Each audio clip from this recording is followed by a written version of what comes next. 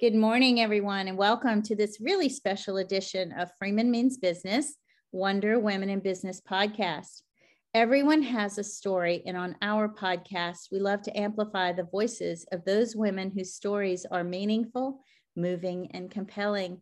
I am really excited today to have a longtime acquaintance. Hopefully, you know her. I'm sure most of my listeners do know of her. Leigh Dance, welcome to the show. Thank you, Susan. I'm excited to be here. You bet.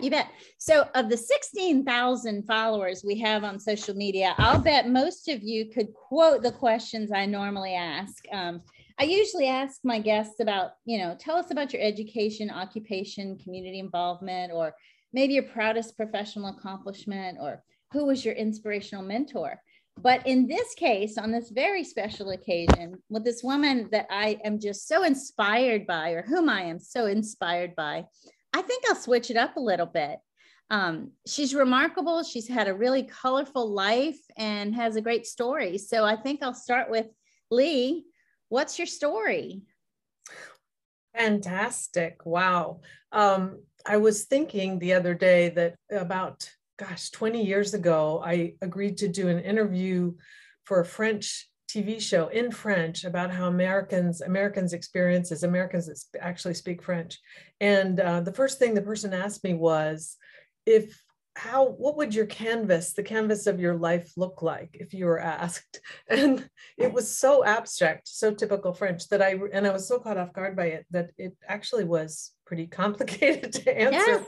With any coherence you can imagine. But really, my story is, I think I was born sort of a very creative and driven person, very much supported by a wonderful, tight family, and had an international interest from when I was really little, probably because my father grew up partly in Japan and was born in Turkey, even though his family was from North Carolina. And also partly because my grandfather gave me dolls from various countries. He sold tobacco for BAT, sort of a Philip Morris type company, and had traveled around the world 17 times during the 20s and 30s, something we always heard about growing up. So I saw these little dolls and I always thought, well, so how would those people view my experiences and what are their experiences? And that really kind of stuck with me. So my approach to my career has been a sort of a founding fathers approach, which is that if you're working with the right people, you can really do anything. And I have huge curiosity. So I really have appreciated doing lots of different things, and my career has taken some different turns, even though it's been mostly independent. So I've worked on my own since, with my own consultancy since 1993. Wow. Let me just say really quickly how amazing that background is. Obviously, a lot in there I did not know, but I'll start with acknowledging the fact that that's one of the most difficult questions to answer, like you had admitted with your interview years ago. It is so open that people are like, I don't even know where to begin. And you did a great job. I'm fascinated that in that day and age, your father was able to travel the globe that many times. That's wonderful. What an amazing global worldview you definitely have. So I just wanted to say kudos to your family for, supporting that kind of global experience. Yeah, well, I was just, I don't think I spoke about it much then, but I was really interested. My mother was an actress that gave up her career. She was on earliest television and a model before that, but even though she was a very serious college student, and to teach theater arts when she became a mother. But my dad, and my dad went into business, but it was my grandfather that traveled so many times. And my dad who told us stories, because they would move around by boat most of the time. Wow. Take these 6 month sabbaticals, that kind of thing doesn't happen anymore to expats. No. So as I think you know, I did my junior year abroad at 19. I did not speak French very well, didn't tell anyone at my university because I felt I was always a good communicator, but very bad at grammar. I never learned that young. So I went off for a year in Aix-en-Provence, which was halfway between ski slopes in the Alps and the Riviera, and seemed like a perfect place to go to spend a junior year, where I did learn French well. And about 4 years later was assigned, when I was at JP Morgan Chase, to work for 2 years, launching a whole new business in Paris. So amazing. Oh my gosh. Yeah. So Emily in Paris right here. Very not half as stylish, let me tell you. But it is true. It's funny how, as a speaker, that was my first experience of working with lawyers a whole lot in launching new products and services in new markets. And really that's how I ended up going into more work with law firms, because that was such a fascinating experience. But do you find working with lawyers different than working with business executives? Yes, I've worked both on the nonprofit side. So out of college, I worked for a nonprofit that was part of the League of Women Voters, that helped women on development projects in the global South, what was then called the Third World. And then went on to another nonprofit working with diplomats that had 40 Fortune 500 CEOs as the board, who I interacted with really often, including a former Secretary of State, George Shultz. And so I learned, I don't know, I felt that I found the ethics often not as good as in companies, because there were fewer checks and balances. And I've often felt that I've been able to accomplish more of to sort of hold on to my integrity and to achieve my values with larger corporations than I have within nonprofits and definitely law firms. In law firms, sometimes I think people are just allowed to misbehave too much, but I did choose to work with lawyers and went into a law firm as a head of marketing and strategy from banking. One, because I didn't want to become a banker, and they kept trying to make me into one. And second, because that legal work, I really liked how lawyers use language and proof for how they do things, and often less politics. It depends on the organization, but often less politics. You can really move things with argument and language, and that really appealed to me. I studied argument and reason, and I understand exactly what you're saying. They're very strategic in their communications. Yeah. So I would say there are so many interesting things, Susan. I would love this conversation to have another hour where I could ask you questions. Well, sure. Someday. Today's all about you, however. So I'm very impressed by, and I'm not a groupie, I'm not one of these people that drinks the Kool-Aid and is easily impressed by, bumper stickers, propaganda, and what you see and hear on the TV and news. I'm very much a critical thinker. I check people out. And you're amazing. You're amazing. You are courageous. You are hardworking. You don't stop. You seem to be unstoppable, and you still have a zest and a love for life. I followed you on Instagram, and you're just really someone who makes me smile. You're someone who makes me think, and someone who makes me smile. So that said, what makes you smile when you get up in the morning? I love what you just said. Thank you so much. I'm jumping around so much. And one of the benefits of an interview like this is that you stop the night before and say, okay, so how do I sum all this up?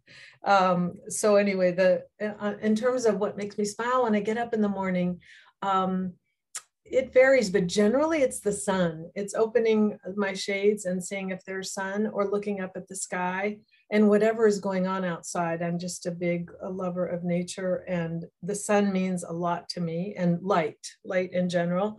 And the second thing these days, because I went through a whole period fighting cancer in 2020 during the pandemic and lost all my hair through chemo. And so these days with my hair growing back, that's the second thing that makes me smile, is when I see myself in the mirror and my hair is like Einstein on crack or something. Oh, God, I can understand. You're beautiful. Look, folks, I've seen her on camera. She's remarkable. And I can see what you're saying. Let me ask you, what's the significance of the sun? Does the weather and does nature impact your mood? Maybe it's become more noticeable to me. When I lived in Italy, I was 15 years in Rome, spending most of the time there and about a third of my time in the US. And my husband and I when we got married a year after, we quit our day jobs and started consultancies because we decided to live on both continents. And so that's how it all started, completely separate types of consultancies. But we picked Rome as a place to live because it was a city that neither of us had lived in.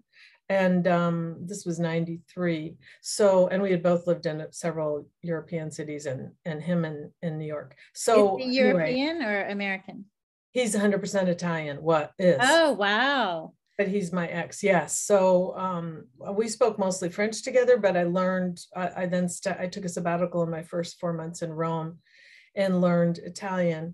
And then since we stayed on there, my daughter went from kindergarten through 7th grade at a bilingual English-Italian school. But in Italy, you realize the connection between nature and light and man's impact. So the beauty of the architecture as it combines with nature, there's so much beautiful nature in Italy. And I think that may be where I started to be so aware of light. The light that is projected even in the evenings on the monuments in historic Rome, where our base was, it makes you see things so differently.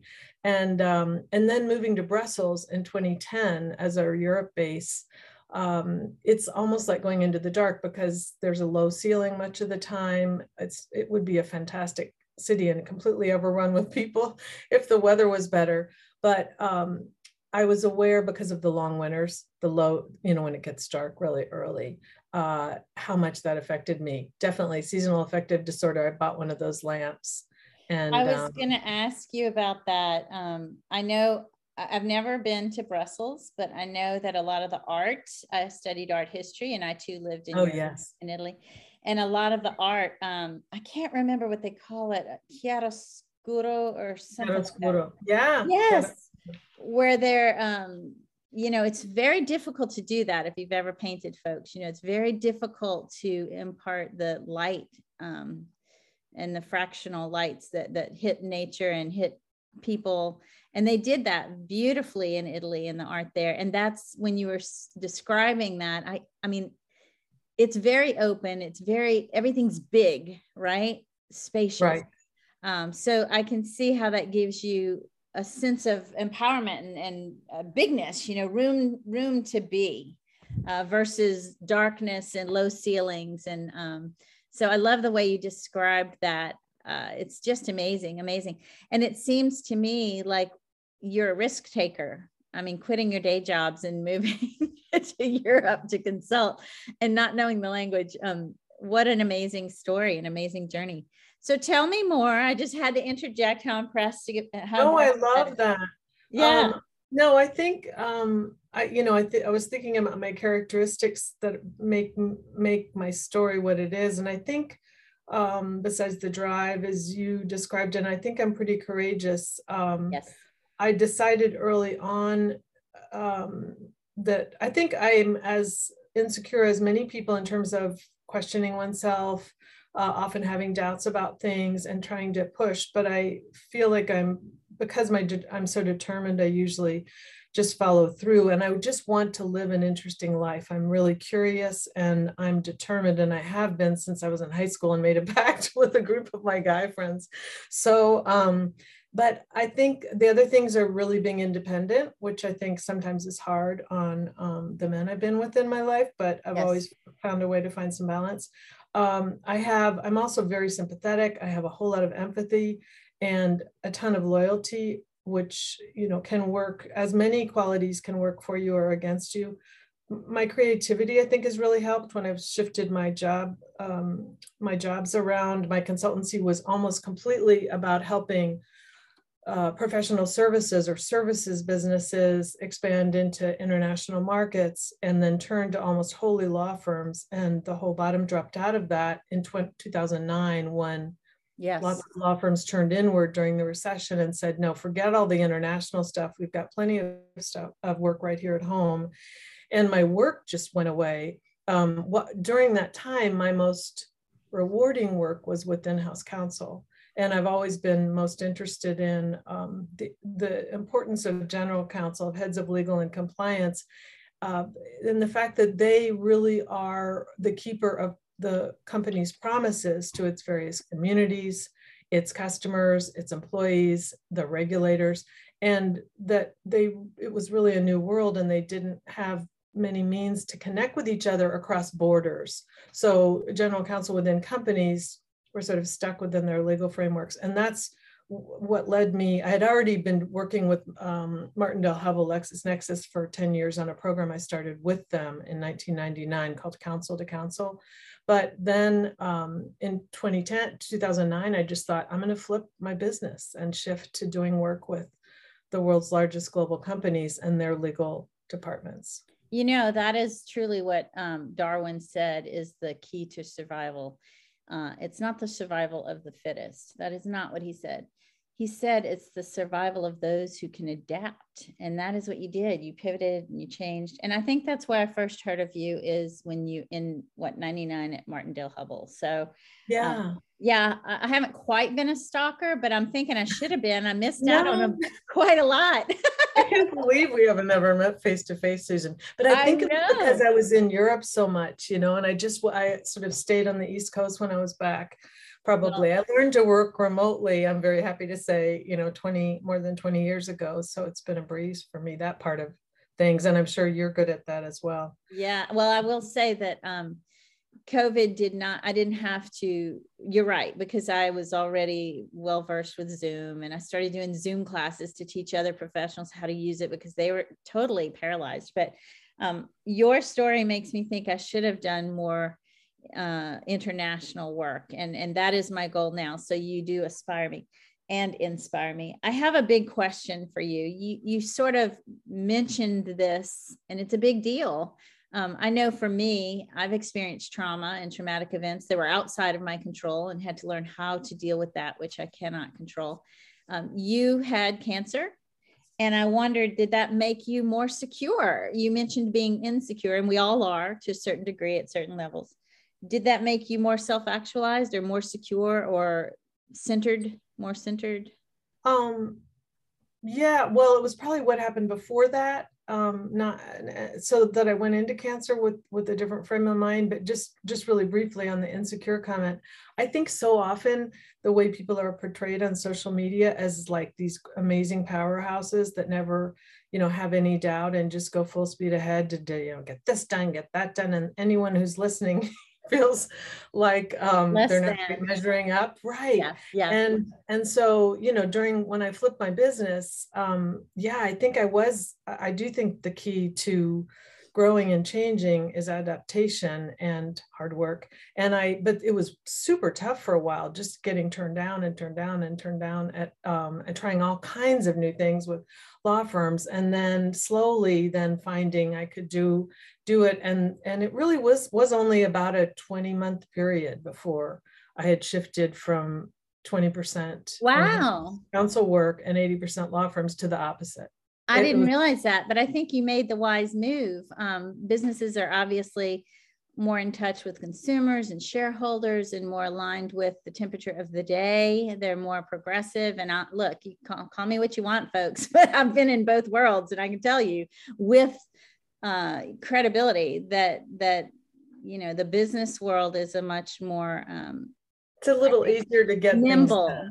Yeah, there's definitely law firms that are exceptions, definitely, for sure. And I call those working with businesses of law, for sure. There are exceptions. On your talk about the trauma, so I had like a 3-year period before I was diagnosed with breast cancer where I had sort of a perfect storm of things happening. My husband, besides, this is really personal stuff, but besides our marriage kind of falling apart after 24 years because he started having he really fell in love with somebody else and kind of brought the whole thing into the house. So talked about it all the time and asked me not to really be around much anymore. Very odd, but a very typical Italian thing to do. They call it a I should have guma. known. And then at the same time, my mother became very ill, and we initially thought she had only a few weeks to live after having been for 8 years of my parents' elderly years, flying back to the States every 8 weeks or 6 to 8 weeks, driving to central Pennsylvania from Newark Airport and helping out. All my sisters took turns. But my mom then, she was suspected of getting sepsis sometime soon, had congenital spinal issues, and just had a lousy end of her life. So she was in free fall at the same time as my husband, when he couldn't decide between women, and also lost all. He is a very accomplished musician and composer, in addition to being a nuclear physicist, and my ex-husband, and a great creator of many things, was quite the musician. He lost all but 6% of his hearing and couldn't hear himself play piano or do the one thing he had really focused his entire retirement on. My ex-husband is also more than 20 years older than me, so different stage of life, but he had a full psychotic breakdown while I was partly there at the house. And in fact, I was just on my way to leaving, and I thought I wouldn't leave my worst enemy in this situation. He's the father of my daughter, but I had never been through a situation like that. Through that, I experienced really PTSD in many ways. Sure. Hard to describe. He was diagnosed with psychotic depression and anxiety, and eventually it got stabilized. But at that same time, we decided to sell our house we had like for me since 1990 out here on the east end of Long Island. And he couldn't go anywhere. He was in Brussels and was really dysfunctional in every possible way. Panic attacks like 10 times an hour, et cetera. So we put the house on the market, and we're told it would sell in a year. It sold in 2 days. And so I had to manage that project, while I was running my business, while I was going to see my mother. So I averaged for 2.5 years. I really thought I was Superwoman and could just keep on doing all this stuff. And it seemed to be working pretty well. But I knew that there was a risk that I would get something like cancer, so I really was careful about nutrition and exercise, but still average for 2 years, average of 12 days between transatlantic trips. I want to say that I've been to therapy, and I'm proud to say it. And I think everyone I know should be, if they haven't. Any one of those major life events, you would need an outlet and someone to process those feelings and thoughts, and how to behave, and how can you serve both roles as the victim and the hero to your husband while this is going on. And you're a compassionate person. I would have done the same thing, regardless of judgments from others, right? So it's a cultural thing as well. I know I come from an Italian family, but what a crazy whirlwind before the cancer. And you did touch on this. Right. The stress might have led you there, right? I think so. I mean, the first thing I did with when things happened with my ex was that I got a counselor because I just knew I couldn't go through it on my own. So good for you. And I also hired our former housekeeper nanny from Italy and had her come live in the house.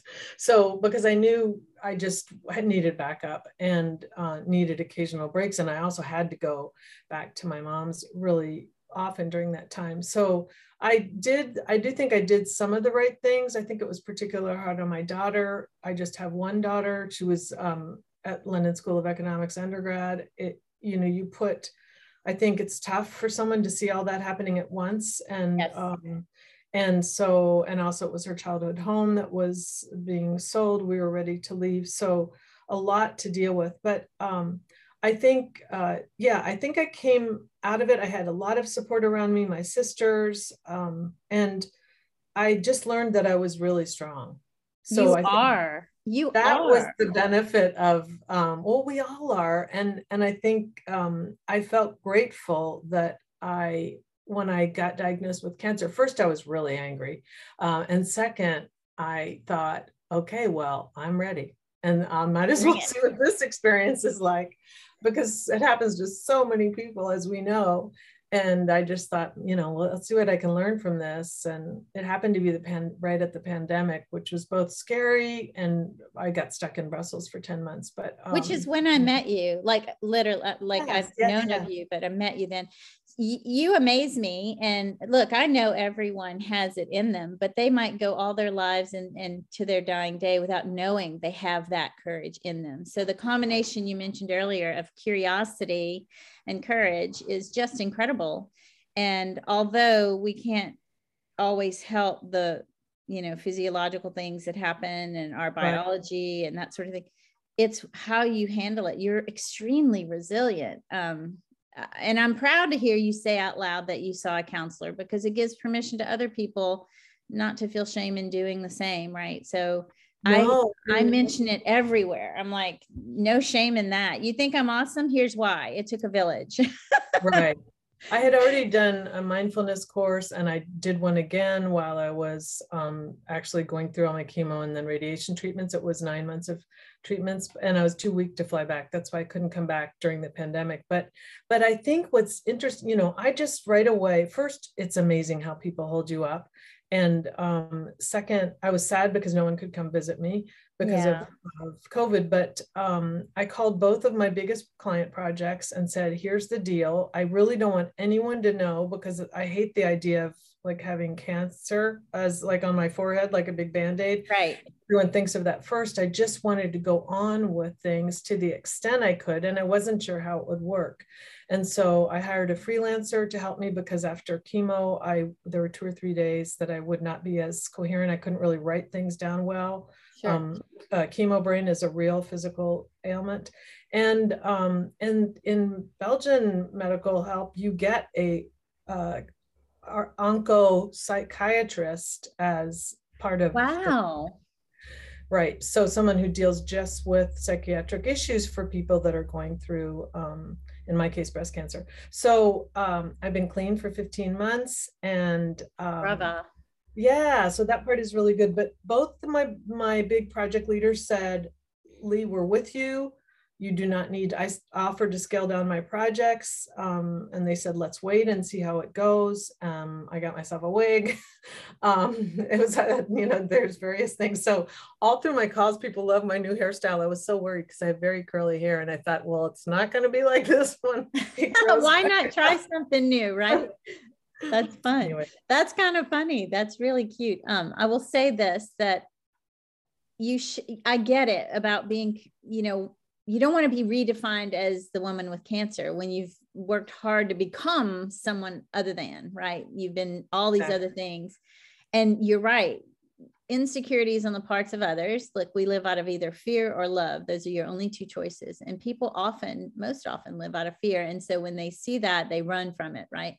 So you were totally normal in worrying about getting that label of cancer and then people running away. But I'm so refreshed and delighted to hear your story that your 2 big clients were like, absolutely not. We're here to hold you up. This is amazing.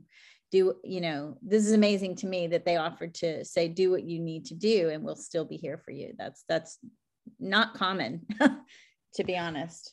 Oh, really? That's good. Yeah, thank you for that. And I love how you sum things up. Sometimes I think I'm a good communicator on paper, but I do have a very short attention span. So sometimes I shift topics, and it's so great to have you tie it all up.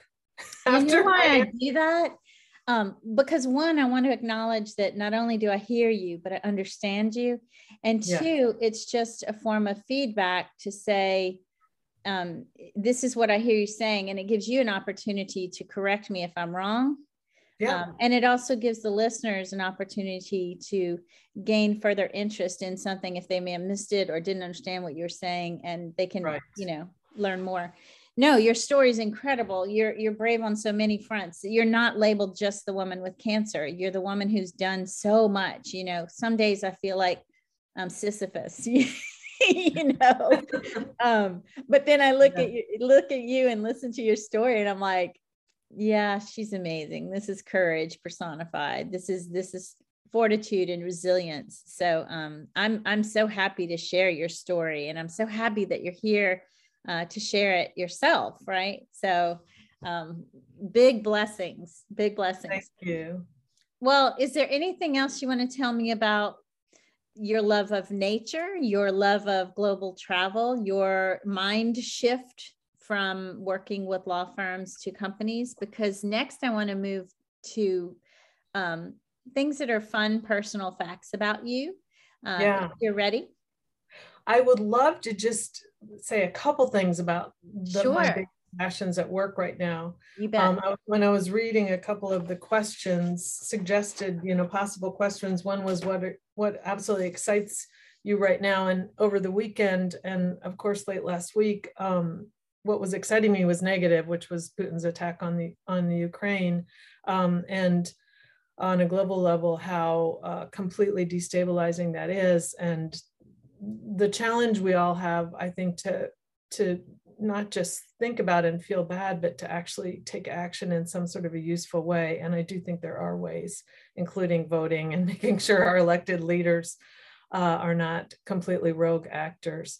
But beside of that, the thing that absolutely excites me most right now really is working on the ESG movement. And it's something that I took on as part of my work with in-house counsel, because general counsel of large global companies, often the GDP or the gross revenue of their companies is greater than the GDP of many of the countries they're working in. And so they can, as advocates, as lawyers are trained to be, they can be absolutely valuable and integral to finding the solution around sustainability issues, social impact issues at a time when a company's brand is as influenced by what they stand for as what the services they offer or what they sell, and then the governance that helps them to do the right thing.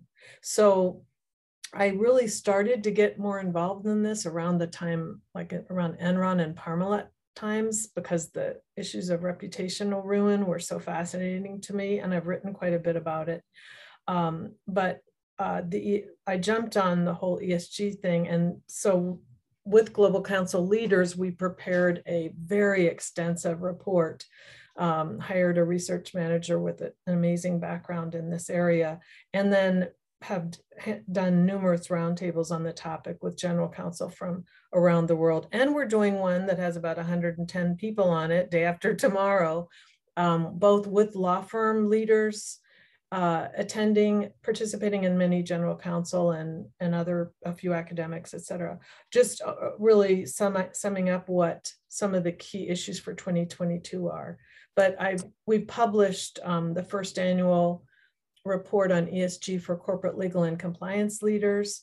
And that was at the end of 2020 for 2021. And then this year just completed and launched at the start of the year our 2022 annual report, with a foreword from the amazing Paul Clements Hunt, who's based in Kenya, who actually was one of two people at the UN that founded the term ESG back in 2004.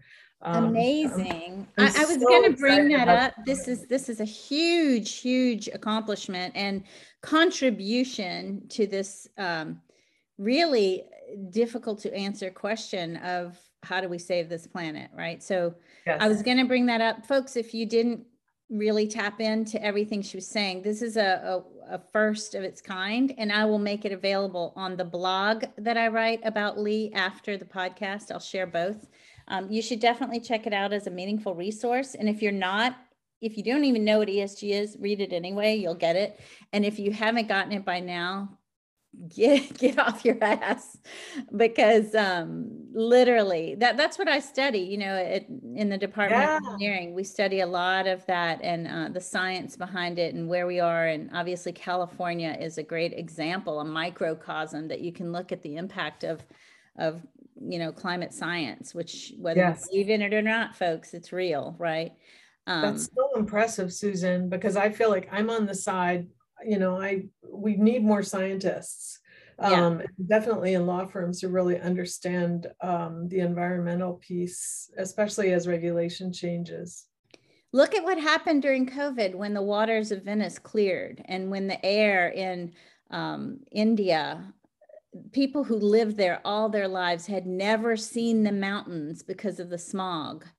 And yet during COVID, 2.5 years, shut-ins, the air cleared and they saw mountains they had not known existed. Right. Right.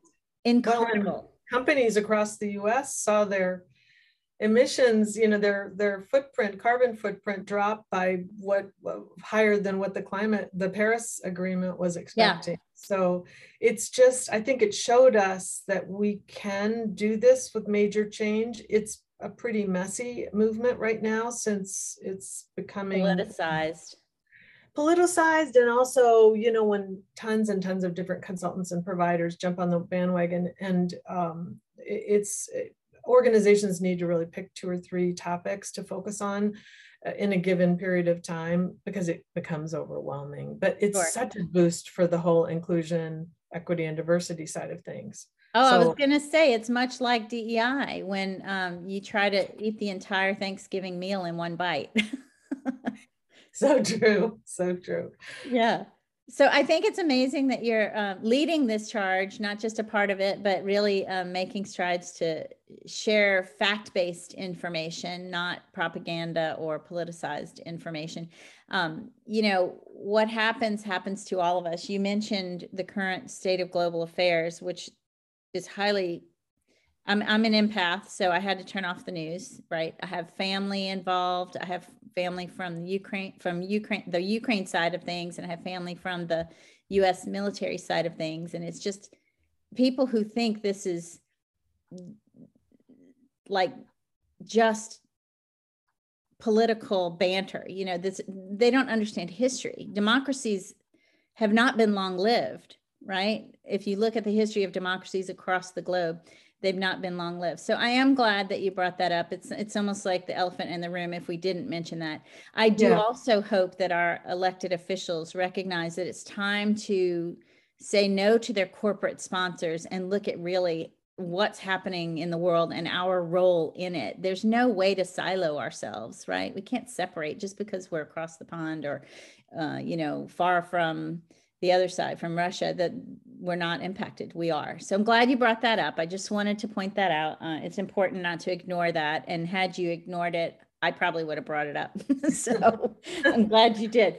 I also want to say equally compelling is the case for ESG. So is the case for understanding the science behind what others are calling, the boy who cried wolf, or a panic for no reason. That's not true. It's happening. We see it where I live. We experience. I'm in the heart of where most of that research is being done, at least in this country, and meeting with and hearing from people all across the globe who focus on this.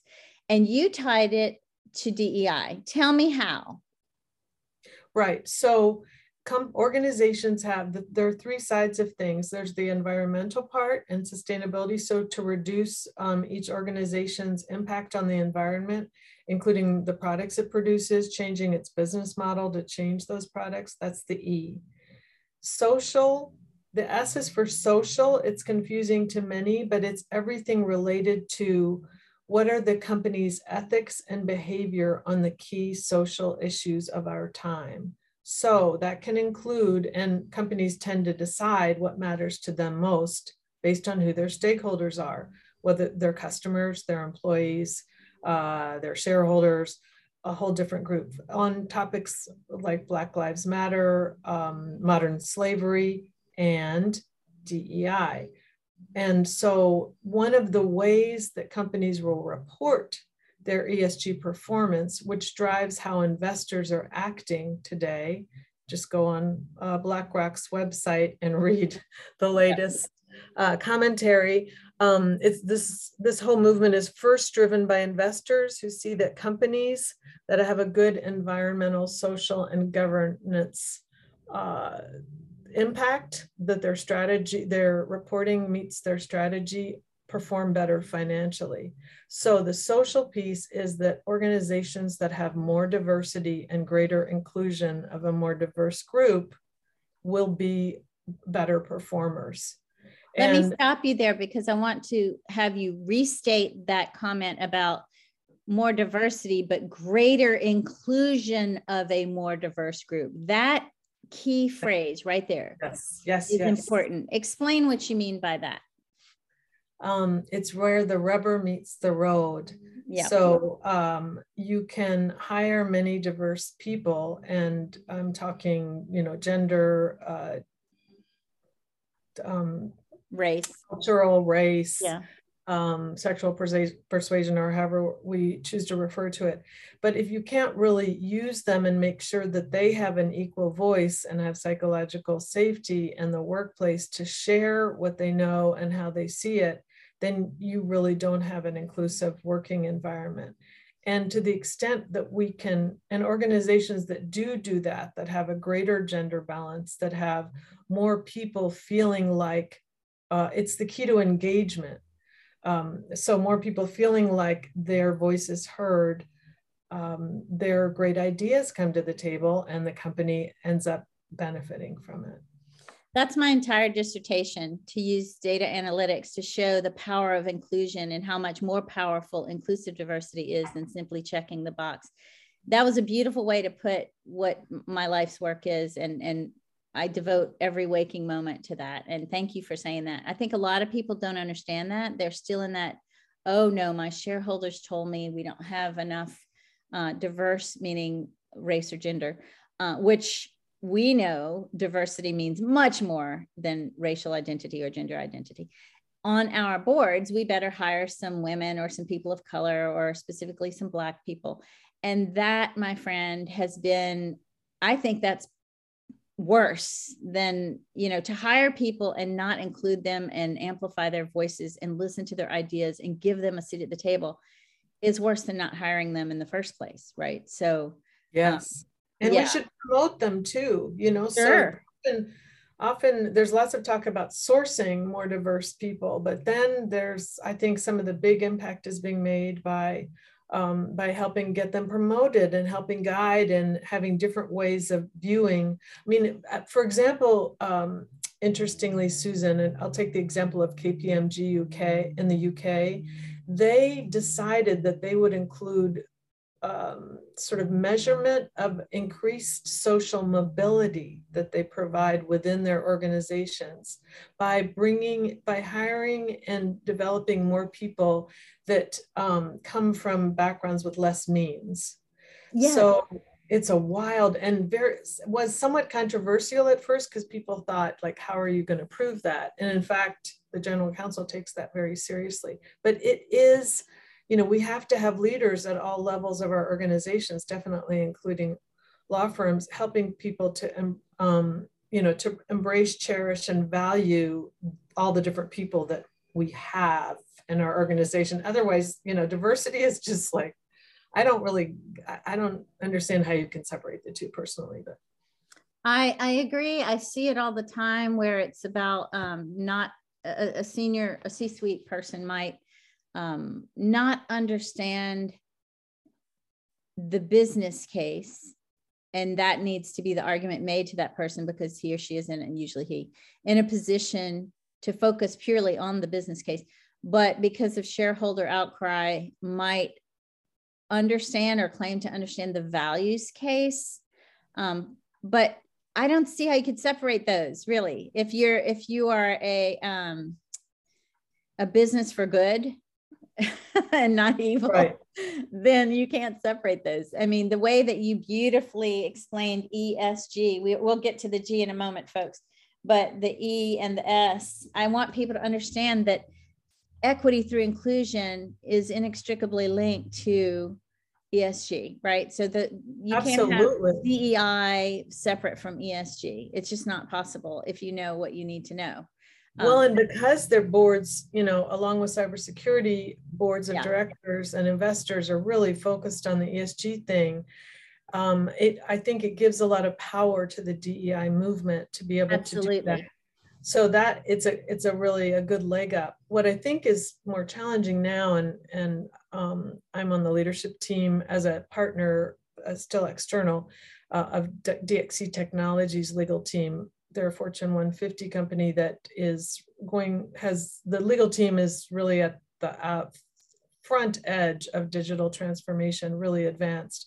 But as they move to more of a remote working environment, which they have been doing for quite a while, we're focusing a lot on how to lead in a way that is both inclusive and human when you're working remotely. And I'm really proud of a couple of workshops we did 3 or 4 last year on these topics, including practicing inclusion when working remotely, because there are tips and skills you can use. So people, would you share a couple of those now? Because I was going to ask you, how do you do that?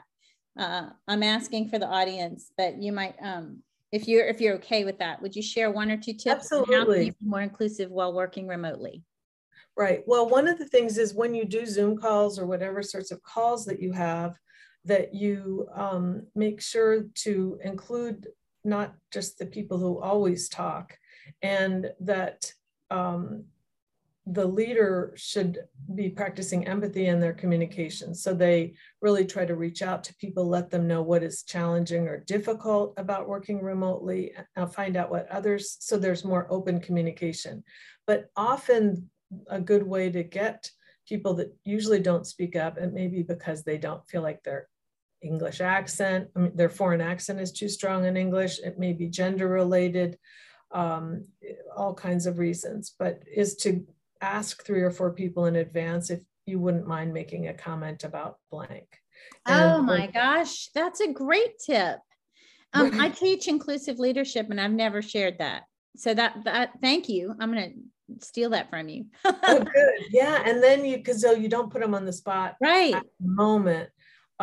Or you could say, are you okay if I ask you a question about this, or would you rather a different question? So there's just, they're ready. And then if you model that, I also think like we've made a really big effort on our all hands, like town hall meetings, which are now twice a week, where the entire global legal team is on a call, and that's like almost 600 people.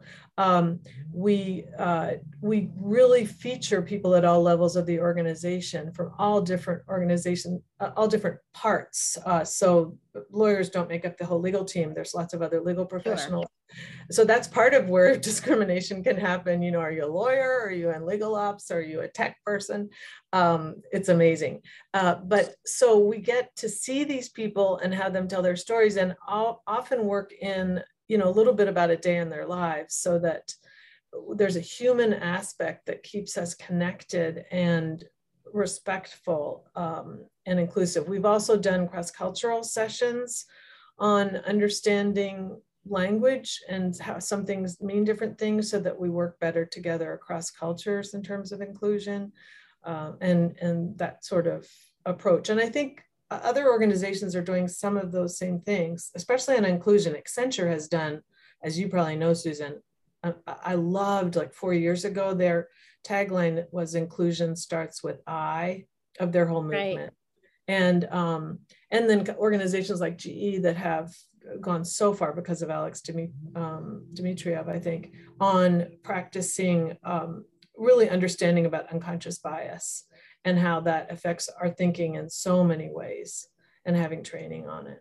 You are sharing my vision, mission, and not my strategy yet, but you're right there.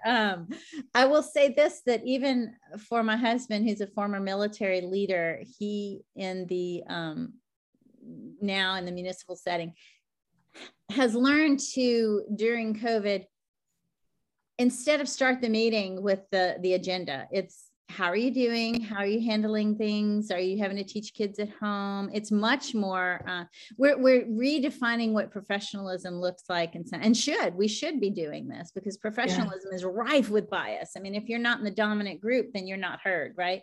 So he has carefully incorporated a lot of empathy and questions to open the meeting, which was not his style before COVID. I'll just say it was more hierarchical, dictate what needs to be done, delegate what needs to be done, and move on.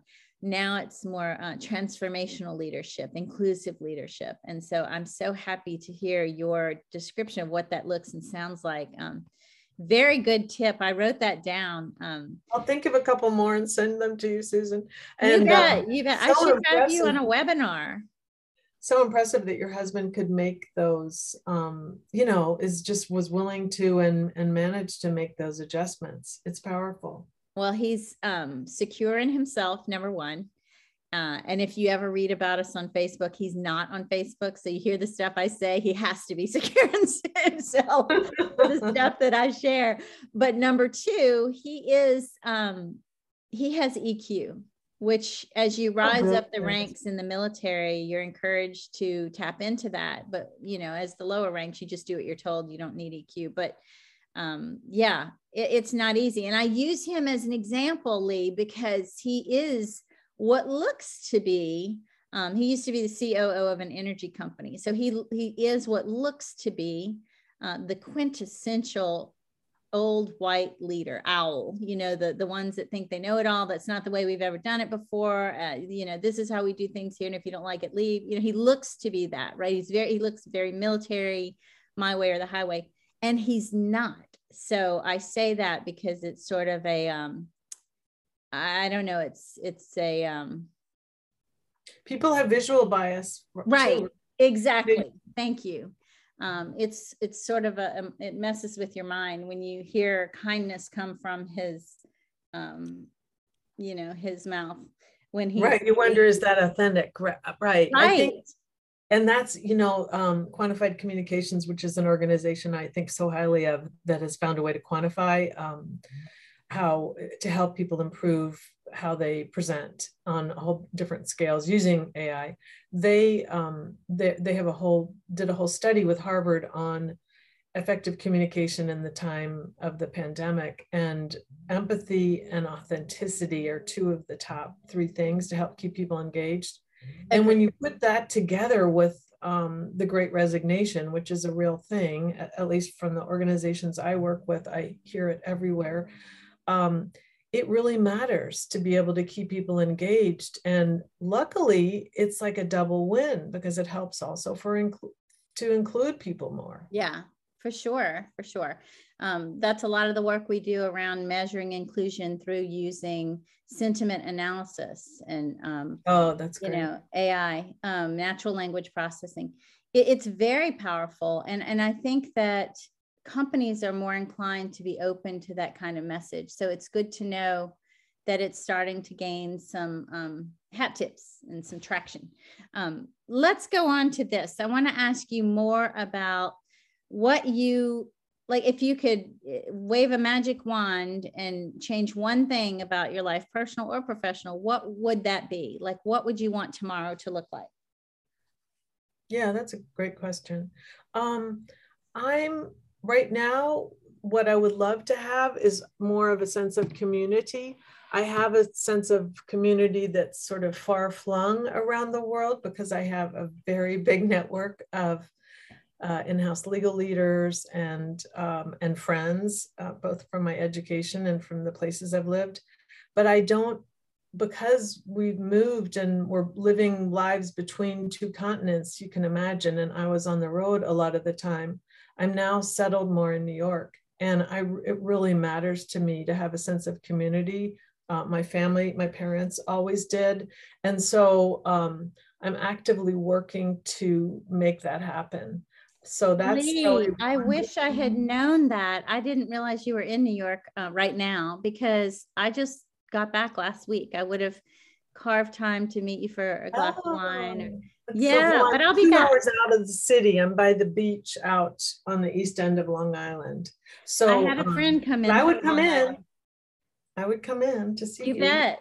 And I would go to see you. Look, I've never been to Long Island. I've been to New York a million times, but this friend drove from Long Island to meet us for brunch at, I'm trying to remember, Stephanie's. Is that a place for brunch in the city? I don't know where. Oh, in the city? I don't. Anyway, I'm not in the city that much, but yeah, there are many people who are listening that would have good advice for you, but nothing comes to my mind right away. That's okay. That's okay. I will be back in New York. We've made a commitment to go twice a year at least. And then with business, I had a few business meetings while there. It looks like I'll be going more often. So I'll let you know well in advance so that we can schedule a get together. That's perfect. That's perfect. Well, yes, I'm so far. Go ahead. Go ahead. No, I think that I'm trying to also keep the resolve I had on focusing more on myself, Yes. rather than always, I do this, I kind of add on rather than subtract things, because I'm also doing a lot of various community service things, and my business gives back in many ways, very specifically, like half the profits of the ESG report go to 3 different charitable organizations. I pick different ones every year.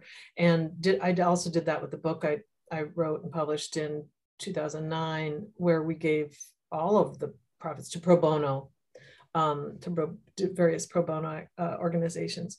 But but I think a little more time for myself to end. So I schedule in to my schedule the things that matter to me a lot, like riding my bike to the beach.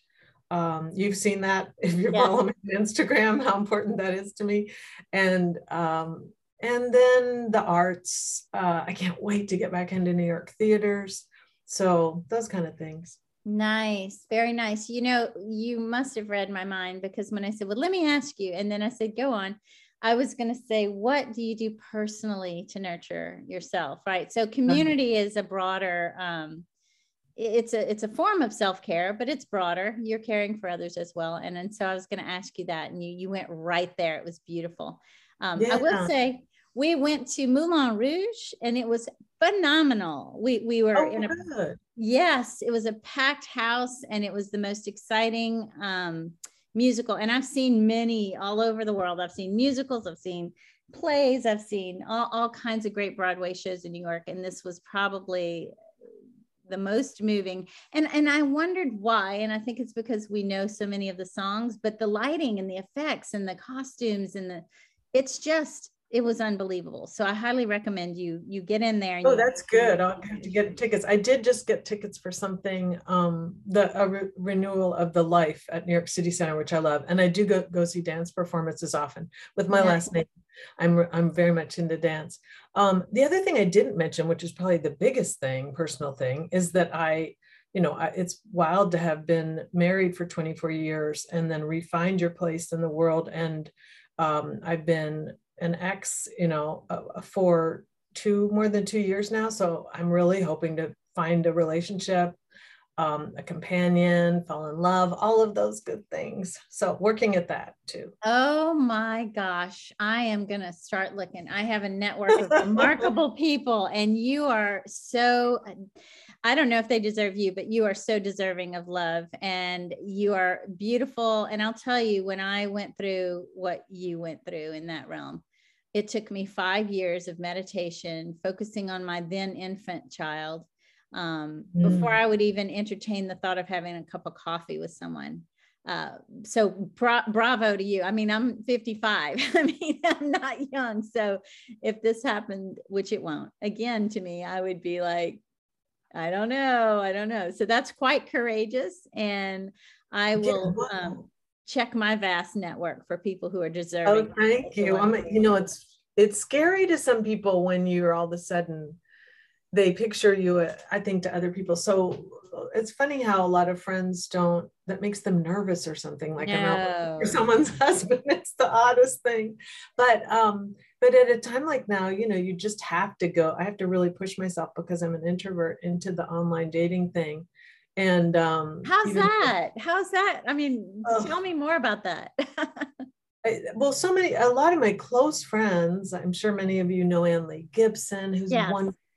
She met her husband online. I know one of my assistants, who's my favorite, Marilyn Hoyle, she met her husband online when she was working in London. And so I think it's the way to do it now. I just think it increases your chances. I have to say, out here, I may have to come into New York to people. It's just sort of hard to find. My daughter's always telling me, you're way too particular. But then on the other hand, when I show her someone that I'm going to maybe have a coffee with, she's like, Mom, that person doesn't look good enough for you. So, so we'll see. It's, so far it's kind of been sketchy, but, or hit and miss, but I think it also is just good to go. Yes. Because it gives you practice, because like you say, it takes a while to be sort of ready to Yes. make that step. And it's a way to meet other people and to see how the dating scene has changed. And I will say this, you're never too picky. All right. Especially when it's not your first rodeo. Like you can never be too picky. So exactly good for you. And then when she reads those things, good for her for being protective of mom. You're one fascinating woman. And I can imagine that when you know, put yourself out there, that you'll attract a 5-star person in your life.